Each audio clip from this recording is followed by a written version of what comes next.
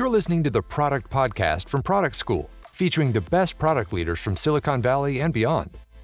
If you're an aspiring product manager looking for your first PM role, or an experienced PM looking to level up your skills and advance your career, visit productschool.com to learn about our certifications and how we'll get you there. In this episode, Lisa Yokoyama, SVP of Product at AMEX, takes us on a journey through the art of customer-centric product management. Learn to navigate the product lifecycle seamlessly, from ideation to iteration, while keeping customer needs at the forefront. Join us for insights that transform your product approach.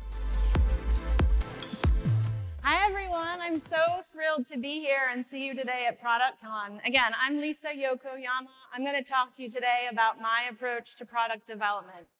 Within our team, we take products from 0 to 1, and I'm also going to share some of the key qualities I think are really important for product managers to have during that process. I'll share some examples about how we stay close to the customer over the course of our product development process as well. I am the head of our product team in American Express's innovation lab. It's called AMEX Digital Labs. We focus on creating new products in the categories of payments, commerce, and lifestyle. I've been doing product for the past 12 years, which feels like a long time. But through that experience, I realized that I love the customer centricity of product in financial services. If you think about your finances are actually such an emotional topic. And doing product work every day makes me super excited to come to work. Before I get into those details, I want to talk about this, which may be surprising for a product conference. I want to talk about rice. Because rice in a solar cooker in a sunny yard in the Caribbean actually taught me the biggest product management lesson that I still think about today. So I was a Peace Corps volunteer in Haiti right after undergrad and paired with a local organization. We worked together to open a vocational school. I taught English there. I worked with veterinarians and helped give them tools and training. And there was a local U.S. organization that had donated these solar ovens. In Haiti, the primary method of cooking is using charcoal as fuel, and charcoal is made with trees, and Haiti has a problem with deforestation. So the idea is if you could replace some of that charcoal-based cooking with solar-based cooking, that would be beneficial. And of course, Haiti has a ton of sun. So I set up a demonstration. I was going to cook this rice and show my neighbors how it worked. I measured out the rice. I rinsed it. I drained that water. I put it in this pot that I had already spray painted black because the black helps retain the heat. I put in the right amount of water. I covered the pot. I put it inside the solar oven. I closed the lid of the solar oven. If you've ever seen a solar oven, it has these mirrored panels, kind of like the 80s where you have this aluminum foil thing tanning your face. That's what it reminds me of. So I waited the right amount of time, and I invited all the neighborhood women over into my dirt yard with the grass around us, and we were sitting on straw chairs, the sun coming down. I say women because most of the cooking in rural Haiti is done by women. And I opened up the pot and it was cooked and I was so happy. And so I started spooning rice onto their plate so they could taste it. And then the first thing they said to me was, "This doesn't taste good." And I thought, well, this is where you're supposed to be impressed. I cooked rice with the sun. Like, that's pretty incredible. But no, what they tasted was unflavored, bland, boring rice from their perspective. And in that moment, I realized the product I tried to launch in Haiti ultimately failed. And I dissect that experience a lot, and I think what happened, I think I failed for several reasons. One, I failed to understand what might inspire them to try solar cooking to begin with. I didn't understand the problem to solve or what challenge they might be facing. I didn't watch them make rice. Two, I didn't articulate how they make rice in the first place, so I didn't know how to replicate that when the only thing I was trying to change was the heat source. Instead, I made rice the way I grew up eating it, which I like, but also it was different than the way they grew up eating it in Haiti. And embarrassingly, I didn't ask for any more feedback. After they said this doesn't taste good, I didn't say why, I didn't say can we try again, I didn't figure out if anything was interesting. I kind of just packed things up and walked away. That's a very visceral memory for me. I did the Peace Corps so many years ago at this point, and I can still picture myself in that sun, in that heat with those women. And so that lesson is something that permeates today in my job leading the product team within labs. We are doing continuous product development, going from 0 to 1 over and over again. And need to be good at that. You have to be good at the things that I was bad at when I was in Haiti. You have to be good at inspiration, good at articulation, good at feedback. I was bad at those things when I tried to launch the solar oven when I was in Haiti. And in order to be good at those things as a team, you need to have a set of product managers that are really great. And I say that not because PMs are the only ones that bring products to market. Of course, they're not. Within American Express and our innovation lab, we have such a talented set of BD counterparts, go-to-market enablement counterparts, our engineering counterparts, and a ton of stakeholders. Given the topic of this conference, I'm going to focus on product management skill sets. So to be good at product development, I actually think you need to be a great product manager, which makes sense. And at one point, I was talking to someone on my team, giving them the feedback, oh, you didn't do an A+ job there. And I thought that was a little funny that I still care about doing an A+ job, like I'm still a student back in university. I think it's the Capricorn in me that cares about being an A+ student. But I don't think it's fair to ask them to do an A+ job without having articulated what it really means to be great at the work. And so our team sat down and we wrote down the key skills that are required to be great at product management in the context of the goals that we have in the company that we're in and the customer that we have as well. So I'll go through a little bit of those. But as I think about the product development process overall and the things that I messed up in Haiti, the first was inspiration. To do product development well, you need to be inspired. And that starts with that hint of an idea, that hunch that something could be different, that gets you wondering, perhaps a customer experience could be improved. But sometimes it's hard to start from scratch. If I say, give me all your new ideas, maybe you have some because of the nature of this group and this community. But it's hard to generate a lot of ideas from scratch, particularly if there's very little constraints. And so what I like to do is give our team a set of questions. And usually we're in specific zones. So we know we're focused in a specific category or customer segment. And by going through these questions, it starts to create some ideas. One might be, what's happening in the broader marketplace? Is there a cluster of startups that are doing certain types of work that you think is interesting? 2, perhaps there's customer trends you're not addressing. Maybe your customers are consuming content in a way that you haven't really adapted to. What's a gap in what I'm offering? If your customers have the option between a competitor and you, if a competitor offers something unique, maybe they would choose that ahead of your company. Sometimes regulation changes the nature of the business, and we know this well in financial services, and we like to think about that from really this growth mindset perspective, where it creates a new set of opportunities. Ones that I talk to my team a lot about is really make it personal. So is there a solution that you use that's not working for you?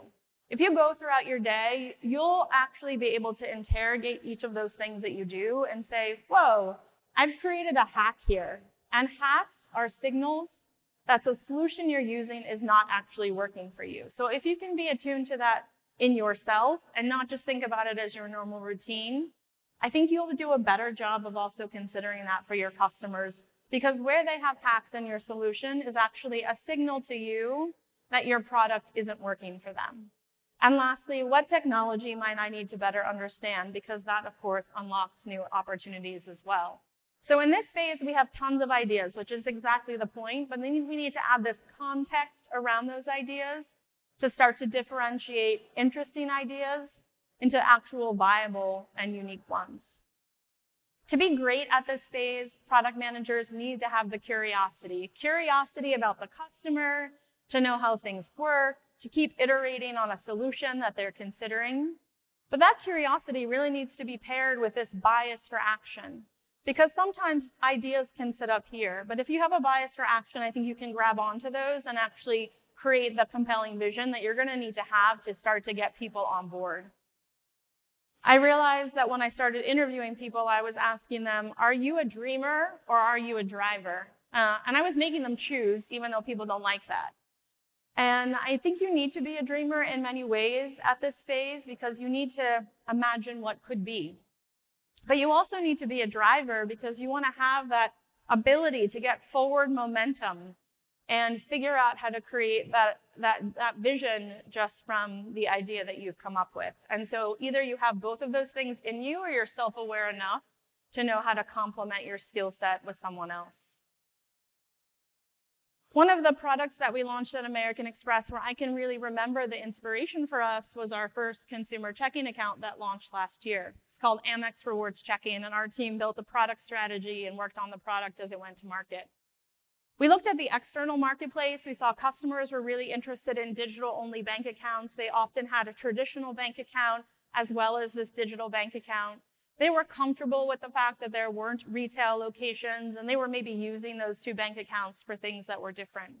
And then we looked internally, and we looked at adjacent products. We saw customers loved our savings account, partly because of the stability and security of American Express, so they felt that they could trust us to keep that money safe.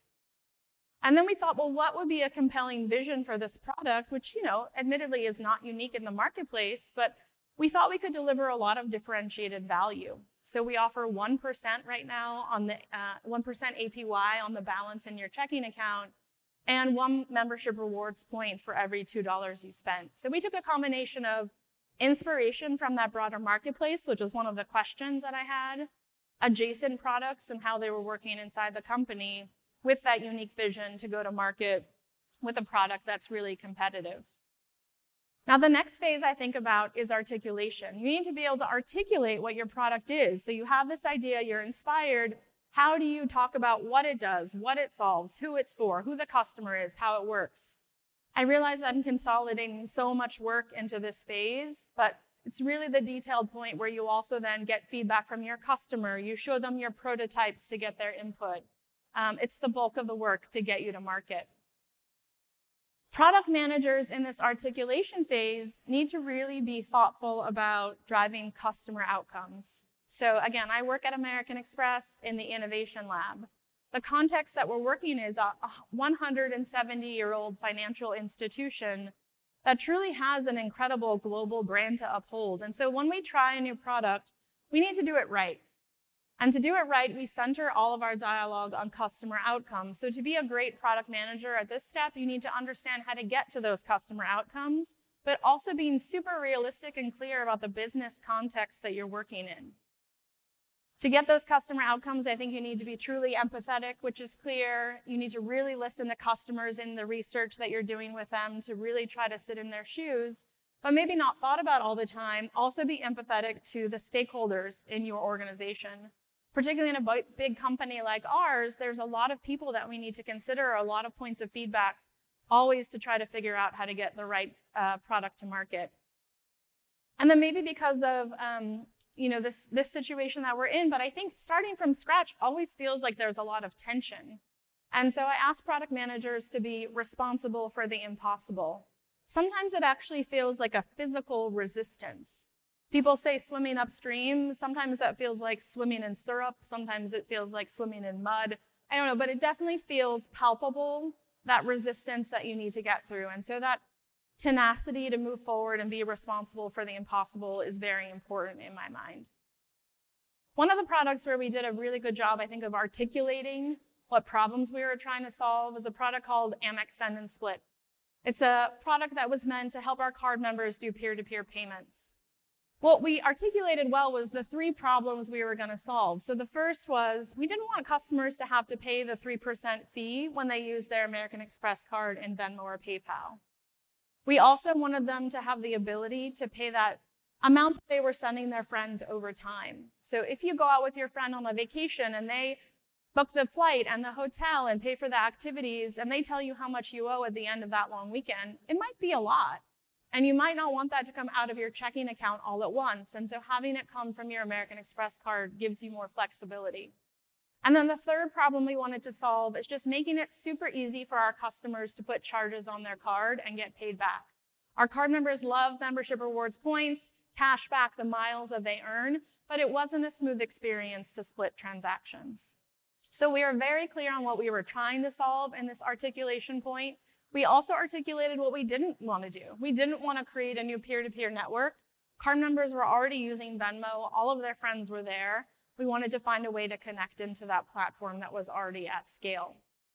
And I think all of those things helped us to define then what the experience should be, how we should talk about it, what our key points were when we go to market, and this has been a successful product for us. It's one of the top journeys in our AMEX mobile app. I'll walk you through the send experience. So here, customers open up the send account. They tap send money.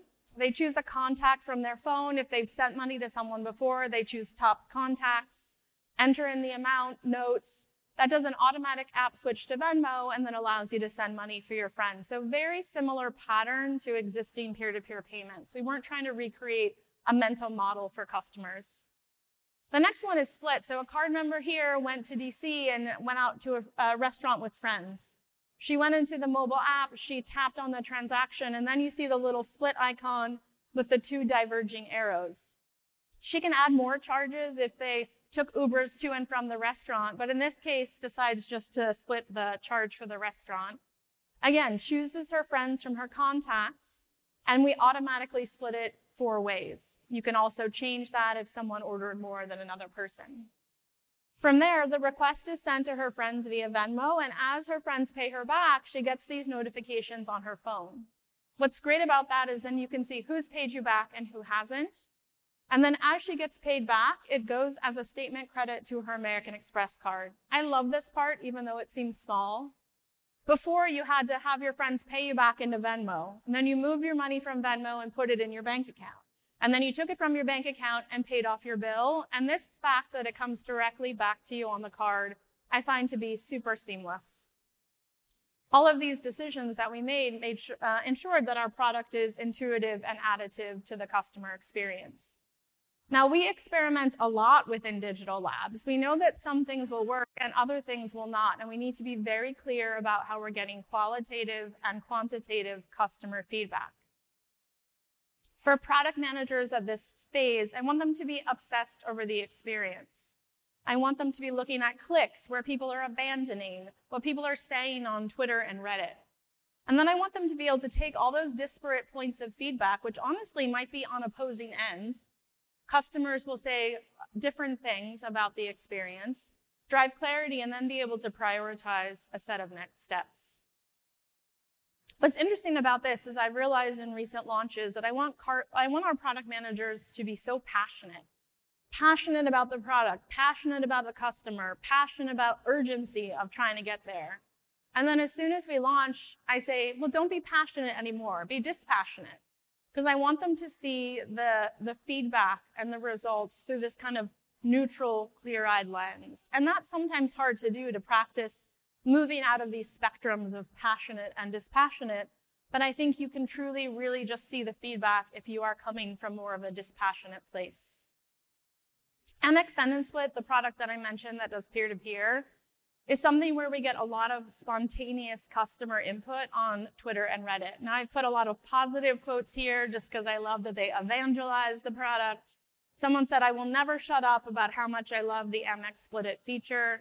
AMEX Send and Split is one of the best AMEX features. So we go through a lot, and this is a signal to us about what customers like and what they don't like about the product. Something else that we launched this summer is called Member Collectibles. Member Collectibles, if you went on site to the US Open Tennis Tournament or the Austin City Limits Music Festival, were these digital collectibles in the form of NFTs that card members could collect. And as they collected them and stored them in their Web3 wallet, they could connect that wallet to American Express and unlock an offer. And card members on site loved it because they liked this digital memento that they could keep to recall their experience later. They liked actually having people talk to them about NFTs and understand how to open up a Web3 wallet with Coinbase or MetaMask. And of course, they liked the value of the offer. Now, on the other side, we saw a separate set of customers who organically went into this experience through this Try New Features placement in our mobile app. We recently launched this section in the American Express mobile app as a place to launch our experiments and our pilots. So we have several things there today where you can test out new features from us. I compare it to the Trader Joe's end cap. So if you're a Trader Joe's fan, when you go into Trader Joe's, there'll be this end cap that has new items. And I'm always interested to go check that out. I don't always buy something from that end cap, but something about like the thrill of something new means that I always go look. So this is our version of that, a place where card members can go and check out new things from American Express. And we put member collectibles there as well. So these customers found that placement, were curious enough about it to connect their Web3 wallet to American Express. They did not receive an NFT. They were not in an event. They didn't unlock an offer. And so those two quantitative data points of where are people starting helped us figure out that there's two very different customer segments here who are interacting with the same product. And we're using that input to decide how to proceed and figure out our next steps. So I went through those phases quite quickly: inspiration, articulation, and feedback. What I just wanted to reinforce is there are so many different skill sets there in each of those phases that as a product manager, I feel like you need to dial up, dial down, know what's appropriate at each of those phases. Obviously, the customer input of each of these phases is different as well. We talked about marketplace, understanding of what customers are doing and saying. We talked about one-on-one prototyping and understanding the problems you're trying to solve. And then also this external commentary and quantitative feedback you get from customers. This 0 to 1 product development takes energy, takes initiative, it takes love for the customer. I've learned so much in the product development process and going through it over and over again. I definitely think I'm better than when I was in Haiti trying to launch a solar oven. Thanks so much. I was so happy to share this with you today. You can find me on LinkedIn. Cheers. Thanks for listening to the Product Podcast. If you enjoyed this episode, it would mean the world to us if you would rate and review us on Apple Podcasts. Taking the time to write just a few sentences about what you love most about the show will help us improve it and reach even more product people around the world. And when you're done, why not reward yourself with some free product management content and resources over at productschool.com? Until next time, stay product-led.